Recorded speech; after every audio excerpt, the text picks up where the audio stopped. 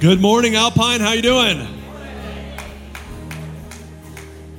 All right. Well, it's so funny how there's like this internal clock in each of you, and you like know when to stop talking. It has nothing to do with me coming up here. It had nothing to do with the band. You guys just stopped, and I followed your lead. That's pretty crazy. I want to welcome those of you online, too, that have no idea what I'm talking about because you weren't here. But anyway, I am Chris Brown. I'm one of our pastors here at Alpine Chapel. I'm our executive pastor, and I'm normally behind the scenes, so you don't see me a whole lot. A lot of doing operations, a lot of things that are not as fun. For most people, I actually like them. And every once in a while, they let me out of the cage. Last time they let me out of the cage, it was Labor Day. So they let me out of the cage on the biggest Sundays. They really think that, you know what, Chris is going to take over the biggest Sunday. Labor Day is such a big weekend in church world. And the week of Thanksgiving is such a big week in the church world. So there you go. But we are here. We're in week 1 of a series that we're titling The Holiday Hustle. Anyone starting to feel it?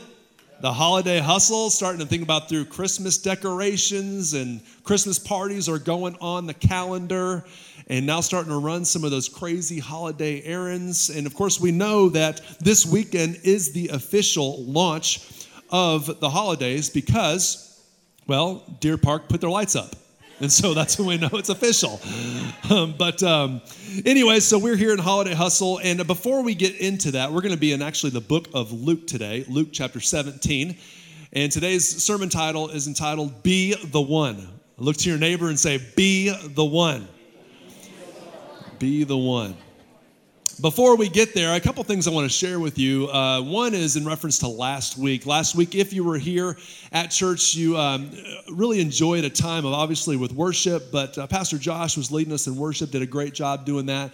But he also led us in a time of prayer. I don't know if you remember that, where everyone wrote down a prayer request, and I just want to follow up on that.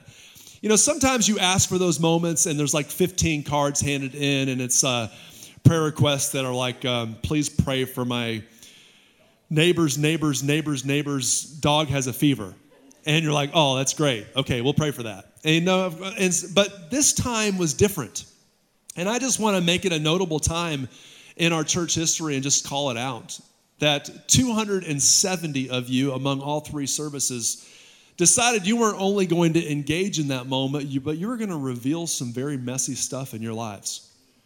And I want to call it out that there is some messy stuff going on behind the clean facades, and there's some messiness in our church. And I have 2 things I want to communicate to you is, one, be lifting each other up in prayer. You have no idea what's happening in people's lives that are sitting all around you. And the biggest thing I want to communicate is just thank you. Thank you for being transparent. That's where growth happens, being vulnerable, being open and honest, and trusting this staff to lift you up in prayer. This last Thursday, we had a prayer and worship night. I'm not sure who was there and who wasn't there, but it was a powerful time. And over half of the time, we were spent lifting you up in prayer. And then some of you guys turned in some celebrations, some praises. And we celebrated your praises. And so I just want you to know that we're going to continue to pray for you. And I wanted you to know that we don't take that lightly. So that happened last week, and it happened during the week. And we're going to continue to pray for you. And I didn't want to just blow by that real fast because I want you to continue to trust us, that we're going to lift you up to the King of Kings and the Lord of Lords. Now, that was last week. Last time I was up here was September 1st on that Labor Day, and I preached a sermon called Kingdom Over Finances, and it was at the tail end of our Kingdom Over Everything series, and part of what I do is I'm very involved in the finances. I'm very involved in the operations here at Alpine Chapel, and at the end of that sermon, I had said to you, that I'm very proud of our finances here at this church. And I gave you a little bit of a state of the finances or state of the union, state of finance kind of thing. And gave you some brief notes about our finances and just told you I was really proud to be part of our church. I've been here for 9 months, 7 months at the time, 9 months now. And I'm now giving you another update that we are completely bankrupt.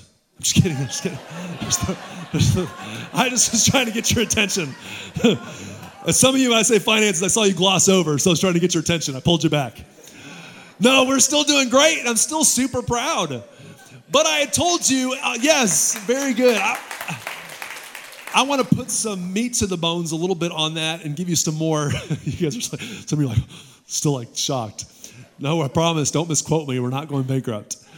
But I told you that I was going to put out some kind of formal numbers for you to be able to review, those of you that care. Some of you don't care, and that's fine. You've only been a member for a couple months, you don't really care. But some of you really deeply care. You've been here for 25 years and would love to know, where's the money spent? How are we doing with all of our numbers? And we are supposed to know the condition of our flocks. And so we do measure those things. And so I am pleased to tell you that starting this week, we will have on the website a full-fledged annual recap of 2018-2019 year. Yes.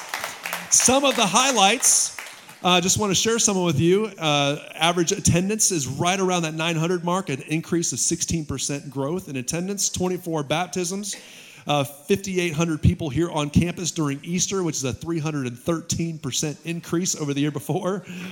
We'll just go right by that one. 1,556 people here at Christmas, which is a 7% increase over the previous Christmas. Local and national partnerships, all that will be listed right there on the annual reports. And then probably my favorite part is I get asked a lot, how do we spend the money? Actually, not a lot. You guys are very trusting, which is great. But when I am asked, I'm so thankful to say how the money is spent. Here's your breakdown, macro breakdown. Those of you that are really into numbers, you can go and get the minor details later. But ministry operations, that means ministry. That means women's ministry, youth ministry, kids ministry, groups, everything you can think of when it comes to ministry. 20% of all income goes towards that, and that is right around the national average. Staffing is 49%, and that is right in the middle of the national average. Normal is 40 to 60 would be normal, and we like right in the middle. We feel like 40% is too lean, and you're not developing and discipling people well. You're just having an event on the weekend. And 60% you're a little fat and inefficient. So we like to be right in the middle. Facilities, 19%. That's utilities, that's maintenance, that's cleaning, that's everything in between. That's desk chairs, that's tables, that's conference rooms, that's renovations, all that kind of stuff. And then outreach, 12% goes to missions and outreach. That doesn't affect Alpine at all. No strings attached, just giving money away. We want to model that corporately, what we know the Bible tells us to do personally. So we want to model that, and we give above 10%. And then my favorite category of all. You're like, no, it's not up there. It's a category that is 0%, and it is the category that we spend on debt. 0% on debt. So very, very proud of our numbers. I wanted to make sure I shared that with you. Anytime the executive pastor gets up, it's kind of just, I want to tell you about a couple times a year where we're doing financially so you guys can feel comfortable with your investment here at Alpine. One of the things I am asked, though, is sometimes is, hey, is there any red flags? Any yellow flags? Anything on the horizon that we need to be worried about? And I would just be honest and transparent with you real quick. Just so you know, there's about $1.7 million that come into, which is a very healthy giving for a church our size. But there are 2/3 of that is given by a handful of families. And so I'm just telling you, like it might be time for some of you guys to maybe get off the bench and participate a little bit. You don't have to. Don't feel manipulated. God says he wants a cheerful giver. And then if you break down the word cheerful in the Bible, it says hilarious giver. That means like, I get to give today. Isn't that amazing? Like that's how we should give. And if you can't give that way, don't. But just wanted to tell you, I'm telling you everything I know. So that gives you some macro details, or just the macro information about our finances here at Alpine. So with that, one more announcement. We're kind of sneaking announcements into the teaching too, as you can tell. Too many announcements today. One of them is our greatest gift. This year at Christmas time, we're thinking through our greatest gift, and a couple of us had a conversation about what kind of gifts are you going to give this Christmas? And we were talking about, for me, I was talking about an iPhone for my kid, for my middle son, Jack, which pray for me. It's one more kid with technology. I don't know why I'm sabotaging myself like that. But I don't know what your greatest gift is. Maybe it's a $30 gadget. Maybe it's a car, or I don't know who it's for. Whatever your greatest gift is. And we were challenged, a couple of us were challenged on staff, that our greatest gift should be to God this year. And so for us, we kind of challenged ourselves. Well, you know what? That might be a good challenge. Not feel anyone feel any pressure, but a good challenge for us to pray through as a church, that our greatest gift would go to God. So we are going to have a greatest gift offering on the 15th and the 22nd coming up in a few weeks. And I just ask you to pray about that. Okay? We're going to have, and our goal is $200,000 that we would receive in, and we would give it all away. It'd all go towards hope, out local and international. So it's not for our staff bonuses, I promise, but it's just for us to be able to deliver more hope, and our greatest gift go to God. So wanted you to know that as well. So here we are in Thanksgiving time. That means a lot to different people. For some of you, it may mean in a few days, you're going to eat yourself into a food coma. And you can't wait. Taking that big, long nap. For some of you, it's avoiding that awkward political conversation with your Aunt Edna. For some of you, it's maybe a little bit of resentfulness that you've got to work when everyone else doesn't. For some of you, it's all about fantasy football on that Thursday. And for some of you, it's preparing and strategizing for the most insane shopping day of the year, Black Friday. I'm not sure what Thanksgiving means to you. And for some of you, it's all about, we get to break out some good Thanksgiving jokes. So I thought I would. Why did the police arrest the turkey? They suspected foul play. They get better, folks. I just wish I had a drummer up here. Anyway, why did the turkey play the drums in the band? He already had drumsticks. Oh, what's up now? My kids are like so cringing right now. If your great-grandmother could see you making boxed mashed potatoes, she would roll over in her gravy. If April showers bring Mayflowers, then what do Mayflowers bring? Pilgrims. Oh, some of you caught off guard. Pretty witty. Family told me to stop telling Thanksgiving jokes. They just come and, God, Dad, quit. I said, no, I can't quit cold turkey. And the most epic quote by the great philosopher Kevin James. Thanksgiving, man, not a great day to be my pants. Anyway, whether it's football, whether it's jokes, whether it's Black Friday, my goal is the next 20 minutes or so together that we would not forget. We would leave here with a proper understanding of what this holiday is all about. That we wouldn't go past it and go straight to commercialism and go to Christmas. That we'd really understand this is a time of gratitude. So today, the title is Be the One. Be the One. Thursday night of this week, I picked up my kids from school at 3 o'clock. I normally pick up my kids at school, and my wife, sometimes she picks them up with me. And for me, the childhood that I came from, abuse shelters and several violent fathers going to jail and sleeping underneath bridges and that kind of childhood, I'm always taken back by how used to or how familiar my kids are to both mom and dad picking them up. And it's not their fault, but a lot of times it goes without any gratitude. So this particular day, I went on Thursday, and they all got in the car. Not only did they all get in the car, they brought a friend. So 3 kids, and they all brought friends. And so we got this car filled with friends. We're going home because later on we're going to come back to a game at 6 o'clock. And so everyone comes home. All these kids come to my house. And immediately they get out of the car, and they go run inside. And where do they go? Straight to the refrigerator. You guys are smart people. You've been there, done that, right? You feel my pain.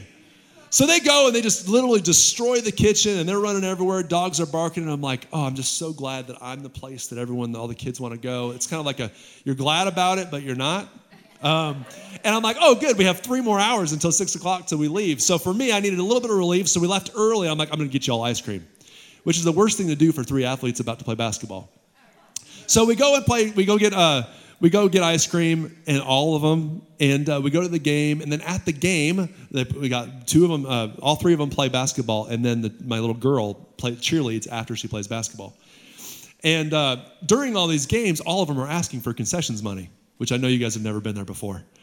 Normally I'd give about $5 each, but this time I gave $8 each. Ooh, I was feeling extra generous. And I did that, and they were allowed to buy sugar, which I don't usually allow, so they're getting Skittles and Mountain Dews and all this kind of stuff, and I'm like, I'm not a good parent right now.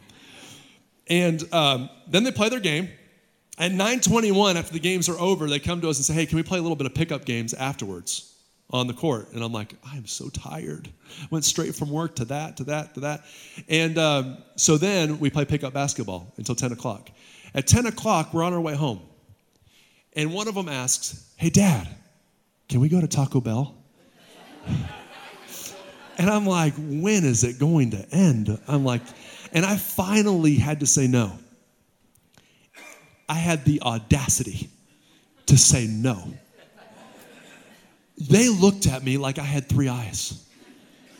No? Like N-O? Like, whoa. And y'all, they were so mad at me for saying no. And I'm trying to explain myself to them, and they cannot fathom what could be going through my skull that I would say no. And I'm in the middle of explaining myself when I hear the doors shut on the Tahoe. Now, they didn't slam, they weren't throwing a fit. They were just, okay. And they moved on. And they're like and I'm like sitting here in an empty Tahoe just going, that was like the most discouraging moment ever. Like I did all that and I feel bad. And I'm just waiting for one of them to come back. I'm like, please, one of them come back, two of them come back, just so they understand what that looked like. And then Jesus goes, hey, Chris, I want to remind you of a passage in the scriptures.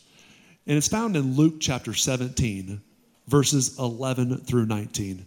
And he kind of whispered in my ear, Chris, it's not just kids. Adults do that too. So I want us to look at Luke 17, 11 through 19. But before we do, I want us to pray. God, we come to you right now and we're asking for you to speak to us in a powerful way. God, there's lots of distractions in this world. Lots of distractions right now. I pray, God, that you would allow us to focus in on you. God, may our worship continue, not just in praise and worship, not just in communion, but in just studying who you are, how you work, and what you want for us. May it be a love offering back to you.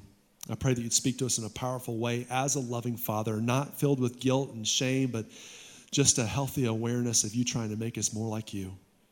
God, we open up our hearts to you. Speak to us. In Jesus' name, amen. If you guys could please stand with me as we read the word. As you know, Scripture is our guide. That's one of our values. Look to a neighbor and say, Scripture is our guide. Scripture is our guide. And we're going to pick up Luke 17, verses 11 through 19. Now, I'm going to chop this up. We're going to kind of go slow through this because if you just read it once and just go through it fast, you're going to miss a lot of the nutrients. So we're going to break it up and kind of go through it a little bit slowly so we can suck all the nutrients out of it. Now, on his way to Jerusalem, he's about halfway to Jerusalem. Jesus, is who we're talking about, traveled along the border between Samaria and Galilee. As he was going into the village, 10 men who had leprosy met him. Now, pause. These are people with lots of urgency. Obviously, they've got leprosy. They've got a lot of urgency. They're going to him before he can even freshen up. Before he can even freshen up from the fatigue of the trip. He's going, it's almost like going into the house and boom, you guys have been there before and everyone's coming at you with a bunch of requests. That's kind of what's happening here. They stood at a distance. The reason why is because they had leprosy and they weren't allowed to go close to people who didn't have leprosy. They stood at a distance and called out in a loud voice. I mean, there's lots of urgency. Jesus, Master, have pity on us. And when he saw them, he said, go. Pause. A lot of times when we want something from God, he doesn't just do it. He puts an action verb next. He says, go do something. Because he wants to test our faith. Go. He says, go show yourselves to the priest. You may be saying, what in the world is that all about? The first time I read this, I wondered what it was about. After doing some research, I realized that the priests are the ones who actually would confirm whether you have been cured or whether you haven't of any kind of disease, especially leprosy. So what he's saying is go to the priest so they can measure whether or not you have leprosy or not. Can you think through how weird and absurd that is? He's asked people that are very clearly filled with leprosy to go and be confirmed on whether they have leprosy or not. It's pretty obvious, Jesus. But check this out. So cool. It's such an absurd request. Then it goes on to say, and as they went. Wouldn't it be great if we obeyed that easy? That's not the main point of the sermon today, but that's a very absurd request. And as they went, I can't help but think here that how many times we are paralyzed when it comes to our walk with God because we don't know what his concealed will is. We don't know what he's trying to tell us.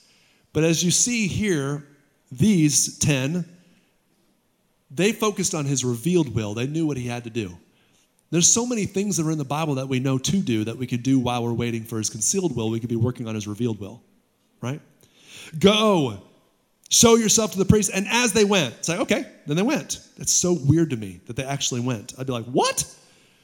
They were cleansed. They were blessed for their obedience. Now, here's where Thanksgiving comes in. One of them, everyone say one. One of them, when he saw he was healed, came back before he even was confirmed pure. He came back before he was even given the results, before he was ever given the prize of I am now a pure, I'm official, I'm not a leper. Came back before that, praising God in a loud voice. He threw himself at Jesus' feet and thanked him. Question for all of us, myself included. When's the last time we just threw ourselves at his feet?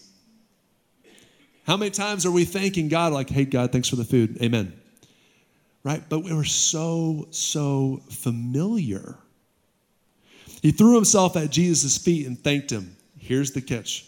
And he was a Samaritan. That is the point right there. And he was a Samaritan. You guys, the other 9 were Jews. They were very used to or familiar with Christian teachings, with Jesus and his miracles. The Samaritan was not. I think you see where I'm going here.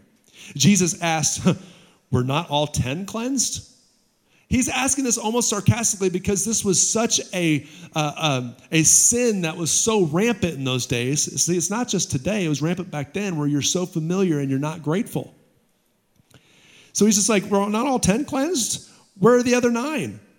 Has no one returned to give praise to God except this foreigner? Then he said to him, rise and go. Your faith has made you well. You guys can have a seat. Rise and go. Your faith has made you well. They may confuse you, that last line. But the other ones were already made well. They were cleansed. So everyone, I don't get it.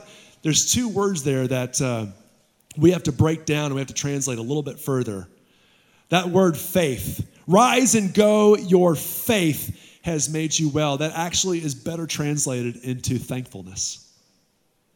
Your gratitude or your thankfulness has made you well. And that word well, what does that mean? Because the other ones were made well too, Chris. When that says they were cleansed there in the scriptures, that word cleansed is more of a temporal cleansing. It's more of a superficial cleansing. It's more of just the external. When he says he's made you well, it's like he's made you whole. And he's made you whole from the inside. How many of us would say that, you know what, on the outside we don't have leprosy. We don't have a disease. We've got pretty good health. We've been cleansed. But how many of us have an unrest in our soul? And that unrest, maybe we're not well or maybe we're not whole. And the reason why very well could be a lack of, not faith, a lack of a faith that's wrapped in gratitude. I don't know who's who. I don't know where you're at with this today. But for me, I'm sitting in the Tahoe and then like, boom, it hit me. It's not just kids. It's us as human beings. It's here. We have flesh on. So I just wanted to ask myself the question. I'm going to ask you the question too. Why do we struggle with this? It's such a disgusting sin, isn't it? Ingratitude. You're like, Chris, I never choose gratitude. But check this out. If you don't choose gratitude by default, you're choosing ingratitude. It's just, it's who we are as humans. And so we've got to make sure that we are staying filled up. So why do we struggle in this area? And I've got 3 reasons, and you just pick which one is yours. And maybe you're a combination of all 3. I know I was. Number 1 is we're too distracted, especially in America, too distracted, filled with so much ambition. Some of that ambition is good ambition. Some of it is not. Some of it's shallow ambition. And maybe it even has gone manifested itself into greed. Technology is another distraction. Hobbies, a distraction. It doesn't matter what the distraction is. Maybe it's a really brand new relationship where you're all about them and they become an idol in your life. I don't know what it is for you. The point is that because of the distractions, we have no margin. And when you have no margin, it's easy for you to forget to be grateful for each other, grateful for things, grateful for family, and of course, grateful for God as well. Grateful for your health. Just this week, my wife and I, we're running around 100 miles an hour. We run a farm. We've got farm animals. We got 3 Airbnb cabins on the farm. Our kids are involved in football, baseball, basketball, cheerleading. 3 kids going all different directions. Got a lot going on in our life. We both travel a lot. We both work several jobs. We both work out of town. We both do a lot. And we were actually contemplating getting another miniature donkey this week. They're so cute. Don't laugh at me. They're so cute. And what are we doing? We do not need a miniature donkey. And we were actually contemplating that. Thank you, sir. So we do this to ourselves all the time. We just fill that little bit of margin. We get a little bit of margin and we fill it. We get a little bit of margin and we fill it when it comes to time, when it comes to money, when it comes to relationships. And ambition, when it comes to ambition, it's a moving target. Those of you that lived a while, you know this. When it comes to finances, if I could just make $15,000 a year. As soon as you get there, what do you think? You want to make 17, you want to make 19, 20, you make 80. And sometimes some of you have got to the point where you make $200,000 or $300,000 a year, and it's like, yeah, but if I could only make 600. It just never changes. And some of you that make $40,000 or $50,000, you think that's insane, but once you don't know unless you get there. I talk to these people all the time. They're like, no, if we could just have this much, then we could pay off our house, then we could do this. It's like, why haven't you paid off your house already? You know what I'm saying? Like, it just keeps on going and keeps on going. It's this moving target. Oh, I can't wait till I get that corner office, or I'm respected by my peers. Then when you are, it's like, I wish I could be respected by this group of people. It's a moving target. There's nothing wrong with ambition, but you can have ambition, just that ambition can't have you. You see, you can have ambition with contentment in your soul. You see, contentment in your soul is a condition of your heart while you're moving forward. It's a peace in your heart, but the ambition for us, a lot of us are so distracted because have no margin and we're distracted. But where do you possibly see this in your life? Would you be the 9 or would you be the 1? Would it be because of distraction? Would it not? I don't know. Another reason is we're too, and maybe this is you, maybe it's not, too self-absorbed or too entitled. Too entitled. Gosh, it gets a little tense in the room when I talk about entitlement. Like, no, we're not. There's just so much evidence that we're entitled people. Let's just go ahead and own it. Who would say that you show some signs of entitlement? You guys don't even want to raise your hand. Everyone's like this, right? It's not something we want to own up to at all. Let me give you an example. I was on a plane October 19th of this year, okay, just a little while ago, going to Dallas. And I was going back to my coach seat. So I was walking through the first class, and normally I'm okay with that. Normally, I handle that well. But this particular day, I was looking to my right and looking to my left, and the people that were sitting in first class, these rich people, looked a little too smug for me. Had a little bit too smug of a look on their face, a little too comfortable, a little bit too much leg room, and got their drink with their pinkies up. And I was just about to slap them in Jesus' name. I go back and I sit in my seat, 18A. How sexy is that, right? And I go back and I sit there, and Jesus, literally like a loving father, decided he was just going to slap me around a little bit. And he said, hey, Chris, can you please just adjust that personal air conditioner that you have right above you? You know, it's right next to that reading light in case you need it. And Chris, do you want those armrests to be up or do you want them to be down? And hey, just so you know, where do you want to put that $1,000 laptop? Oh, right there in that nice little pouch that's provided for you. And then, hey, guess what? Just so you know, there's going to be somebody coming by in just a minute who's going to take your order, and then they're going to go make it for you. Then they're going to bring it back to you. Then they're going to come back and they're going to remove your trash or discard your items. And Chris, all of this is happening while you are going 550 miles an hour for 664 miles. You're going to get to Dallas in an hour and a half at 31,000 feet in a metal tube. All while you're texting back and forth with your wife through Wi-Fi. And hey, Chris, you can go number 1 and number 2 on this puppy. A little bit of a slap in the face. Chris, you're rich. Entitled. When does it become normal that we can go 550 mile an hour in a metal tube? What? Are you crazy? We all have this little bit of entitlement inside of us. When I went to Haiti this summer with Pastor Dave and the team, I couldn't help but think of how hard they work for their income. And then here in America, that a typical family, I don't know what that means nowadays, the families all look different, but let's just say a family of 4 or 5 people, based on the average salary in America and moderate living, one person can work 40 hours a week out of 168 hours that are available to them and provide for 5 human beings. One person can work for 40 out of 168 and provide enough provision for 5 human beings. And then in Haiti, how hard they work just for $1 a day. We've become entitled. We don't have to feel guilty about it, but we just have to be grateful for it. There's a great article written on this. We live in a nation where everyone is on the pursuit of their own happiness. And the primary form of seeking happiness is through the accumulation of things, materialism, and as a result, we have a society that feels entitled to what it receives and does not adequately express gratitude. Provision, whether supernatural or natural, becomes so commonplace that is easily taken for granted. We believe, subconsciously, that the universe owes us something. So maybe for you, you have a little bit of entitlement, and that's why you're not more grateful. And then the third one is one I think that most of us is where it's at. And that's really the heart of the passage found in Luke 17, is really what I think it is.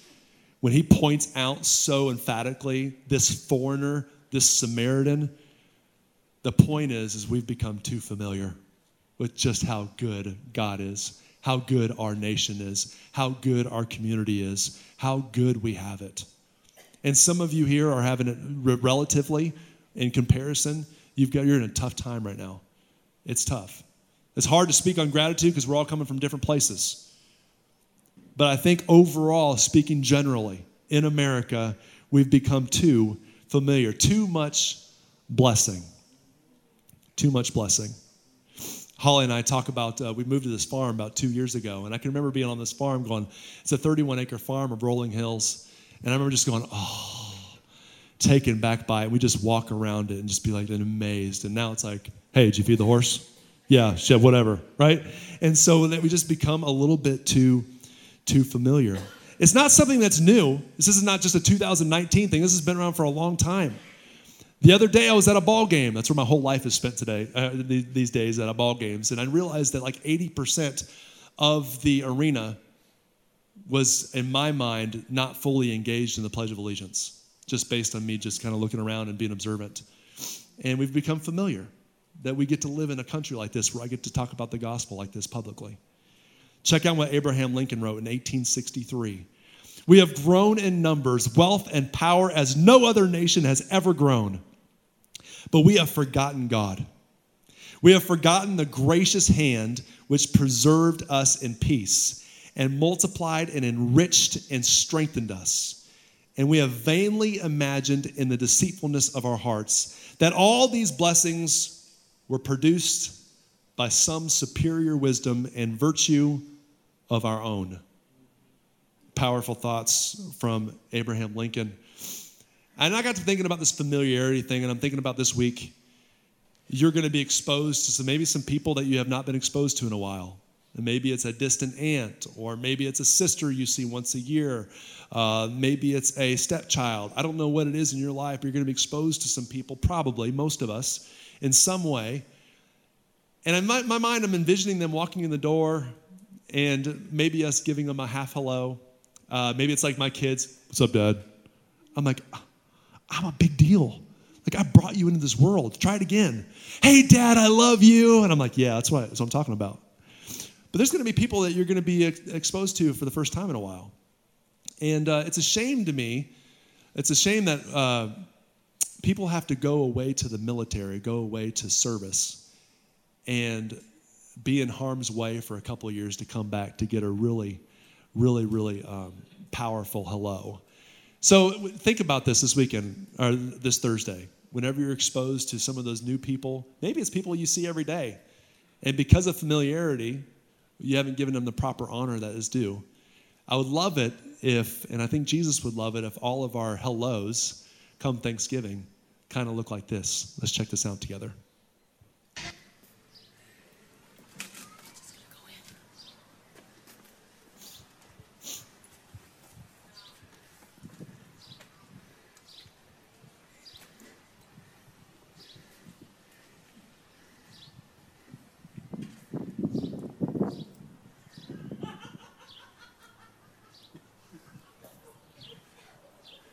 Can you let me in so I can say hi to my family?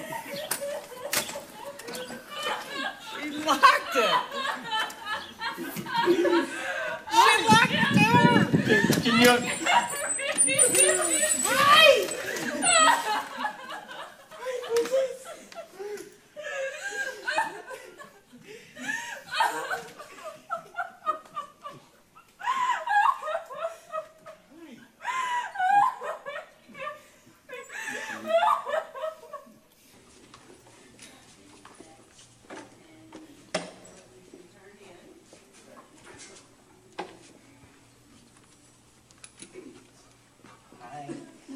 Sweetie. That's really the reason we're here. Dad just got back from Afghanistan.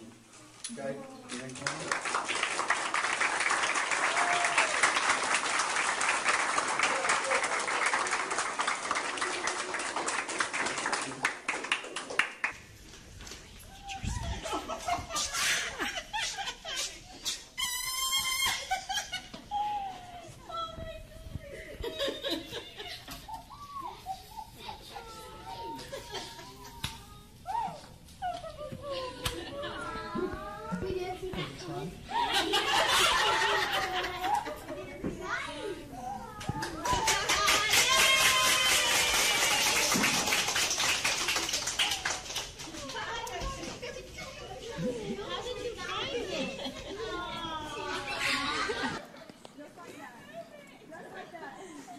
No way! Stop it! Oh my God!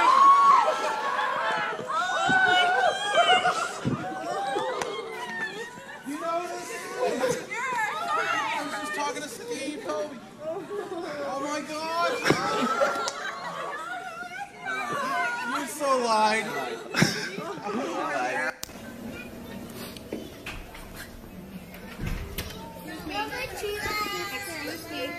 Hi. Come to film you. Why? We wanted to see you. My chaos.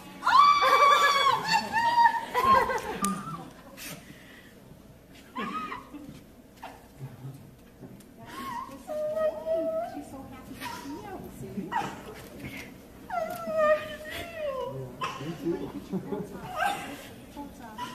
Hold the door. God, what are you doing? I know. There you go. Pretty cool stuff.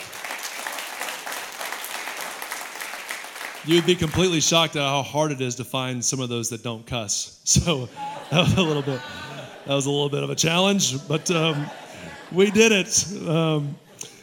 So here's the deal. Obviously, man, what you're feeling there when you see that, just seeing gratitude, what it does for our spirit. Imagine showing it, the gratitude, right? And receiving the gratitude. So every time that we don't, we're actually sabotaging our own soul, that we don't get to experience what we just saw. There are some benefits to being a grateful person, like some psychological benefits to this. And it's funny that psychology magazines and all the self-help books, they all steal it from the Bible. But it's all in the Bible, the benefits of being a grateful person.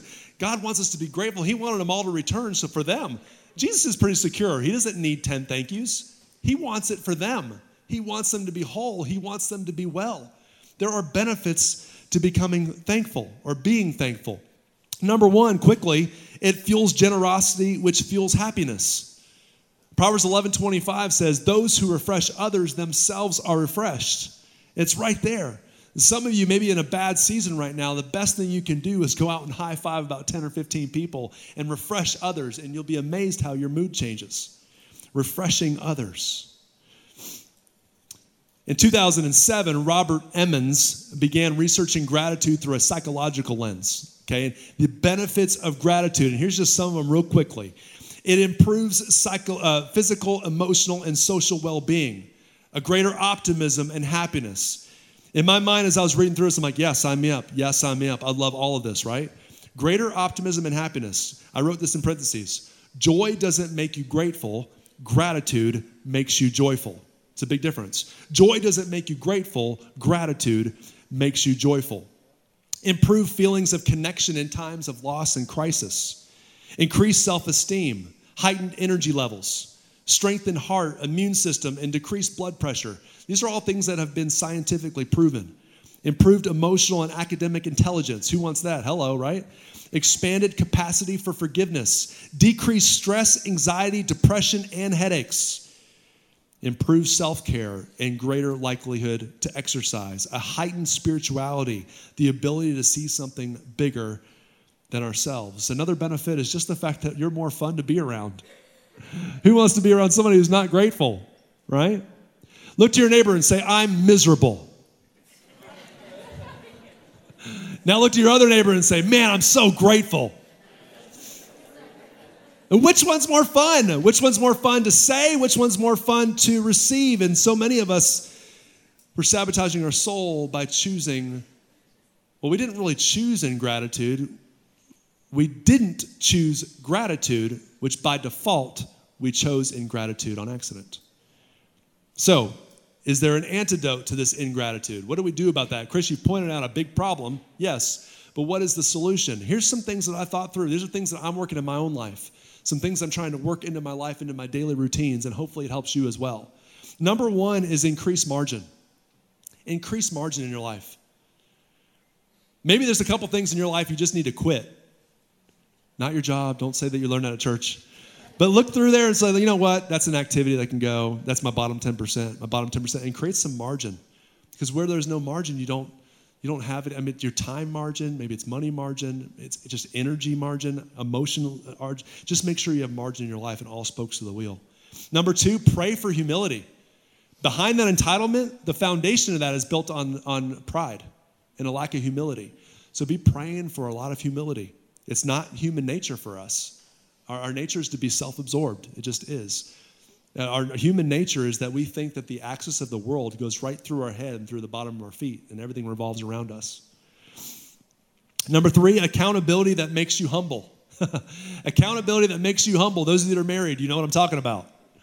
My spouse, yes, she is this for me. She is very gifted at making me humble. Another one that Pastor Dave told me last night as we were kind of processing this in his journaling. He writes down something he's grateful for every day. That might be a great place to start. What you'll find out is gratitude and ingratitude both snowball. Ingratitude snowballs and gratitude snowballs. They both do. So we got to choose which snowball we're going to build on. So journal small things that you're thankful for, something different every day. Another one is a habit of sharing at every meal, something that you're grateful for. You're going to do it. You're going to have 3 meals a day. By the way, that's something we're familiar to, right? Oh, 3 meals a day. It's going to happen, right? Worship music in the car. Yeah, but Chris, I like to listen to whatever genre. This is not about secular music being bad. It's about the opportunity we lose by not worshiping. All that time, how good it felt to express gratitude to God at the beginning of the service and praise his name and throw ourselves at his feet. Those of us that thoroughly engaged. We could be doing that in our car with safety, of course. Not both hands, just one hand. Yeah. Might have to do in here. Anyway, worship is our response. Worship is a way we express our gratitude. Communion, another example of what we just did. Hang around grateful people. Again, it snowballs. You're going to be around, if you heard it said when you were a kid before, you hang around with trash, you begin to smell like it, right? Well, the same is true on the good side, right? You hang around with great people, it'll just rub off on you. 1 Corinthians 15:33 says, do not be misled. Bad company corrupts good behavior. So we want to make sure that we're hanging around with the right people. Start somewhere, maybe even before you leave here today, that you thank a few people. Give them some high fives. I want to thank for what you mean in my life. It's a great place to start as we go into Thanksgiving week. And another thing is to read Psalm 103. Man, I promise you some homework for all of us. Read Psalm 103. It's like the Mount Everest of all Psalms. And I'm just going to read a little bit of it to you, and then we'll be done. This is David speaking. It's later on in his life. He's been through some crazy stuff. He's in a time of his life where he looks back and he realizes the weakness of flesh. He realizes the power of God. He's been through some stuff. Anyone here been through some stuff and you know how good God is? And he's got his stylus out and he's probably writing this on his knees. When I was in Israel, they said that's where he wrote Psalm 103. So I've actually seen exactly where this was written. It means a lot to me, and I would just sit back and take this in. I'm just going to read you some of it. Imagine if we were to say this inside of our soul and repeat this in a daily thing that we do. Praise the Lord, my soul. He starts it off with that, and he ends the psalm with that. And that praise means blessed, or it means baruch originally, which just means an absolute reverence. It means it's throwing yourself at God's feet. It's everything you've got. He says, praise the Lord, my soul, all my inmost being. He uses the word all throughout the whole psalm because he means it. All of my inmost being. Praise his holy name. Praise the Lord, my soul, and forget not his benefits, who forgives all your sins and heals all your diseases. The realist in me couldn't help but say, all your diseases. No, No, what he means there is your diseases of your soul, of your heart, the bitterness. He heals all that inside of us. Who redeems your life from the pit and crowns you with love and compassion. The psalm goes on and on and on about how good God is. And then it ends with praise the Lord, all my soul. Imagine if we were to just implement that in our lives and let that overtake us. So I know we're thinking about being grateful to God and everything he's done for us. It gets a little heavy. Because of reflection, because of reverence, because of a good, healthy fear of God. But as I started today, I started off saying, hey, Holiday Hustle. It's supposed to be a 2-week light-hearted series to kind of relax during the hustle. Chris, you got awfully heavy on us. I want to pull it back up. Listen, have fun this Thanksgiving. Don't entertain the drama. Listen, conflict is inevitable, but drama is a choice. That was free. Don't answer. Let the monkeys enjoy the circus. You just give a bunch of gratitude. And then when it comes to Christmas, if you didn't get that gift that you wanted, come on. Let's get rid of the entitlement. Let's get rid of the familiarity and just remember how good God is. If you didn't get one gift, let's remember the reason for the season, right? So I want to pull it back up to a little bit more lighthearted. And as you're thinking past Thanksgiving, which don't disrespect Thanksgiving, but go to Christmas just for a moment, and think through, this is the way that we should view our lives when it comes Christmas and it comes getting presents. Check this out together.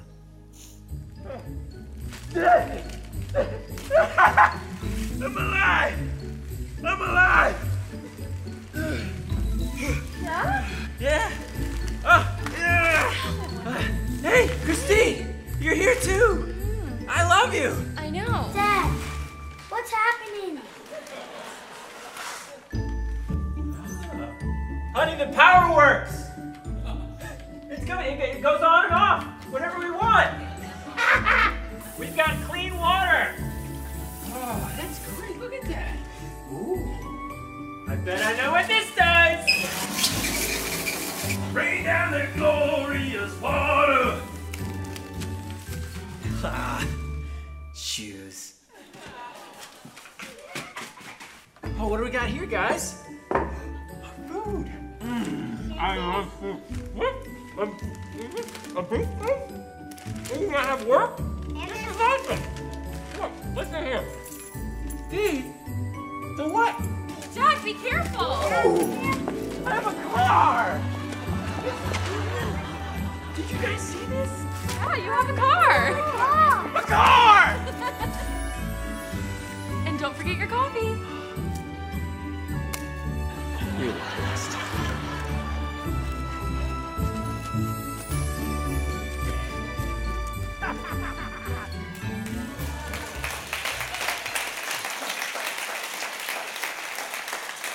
All right, well, here's the deal. Before you leave here, thank a few people for what they mean in your life, and let's, as Alpine Chapel, be the most grateful people in our communities. Have a great day.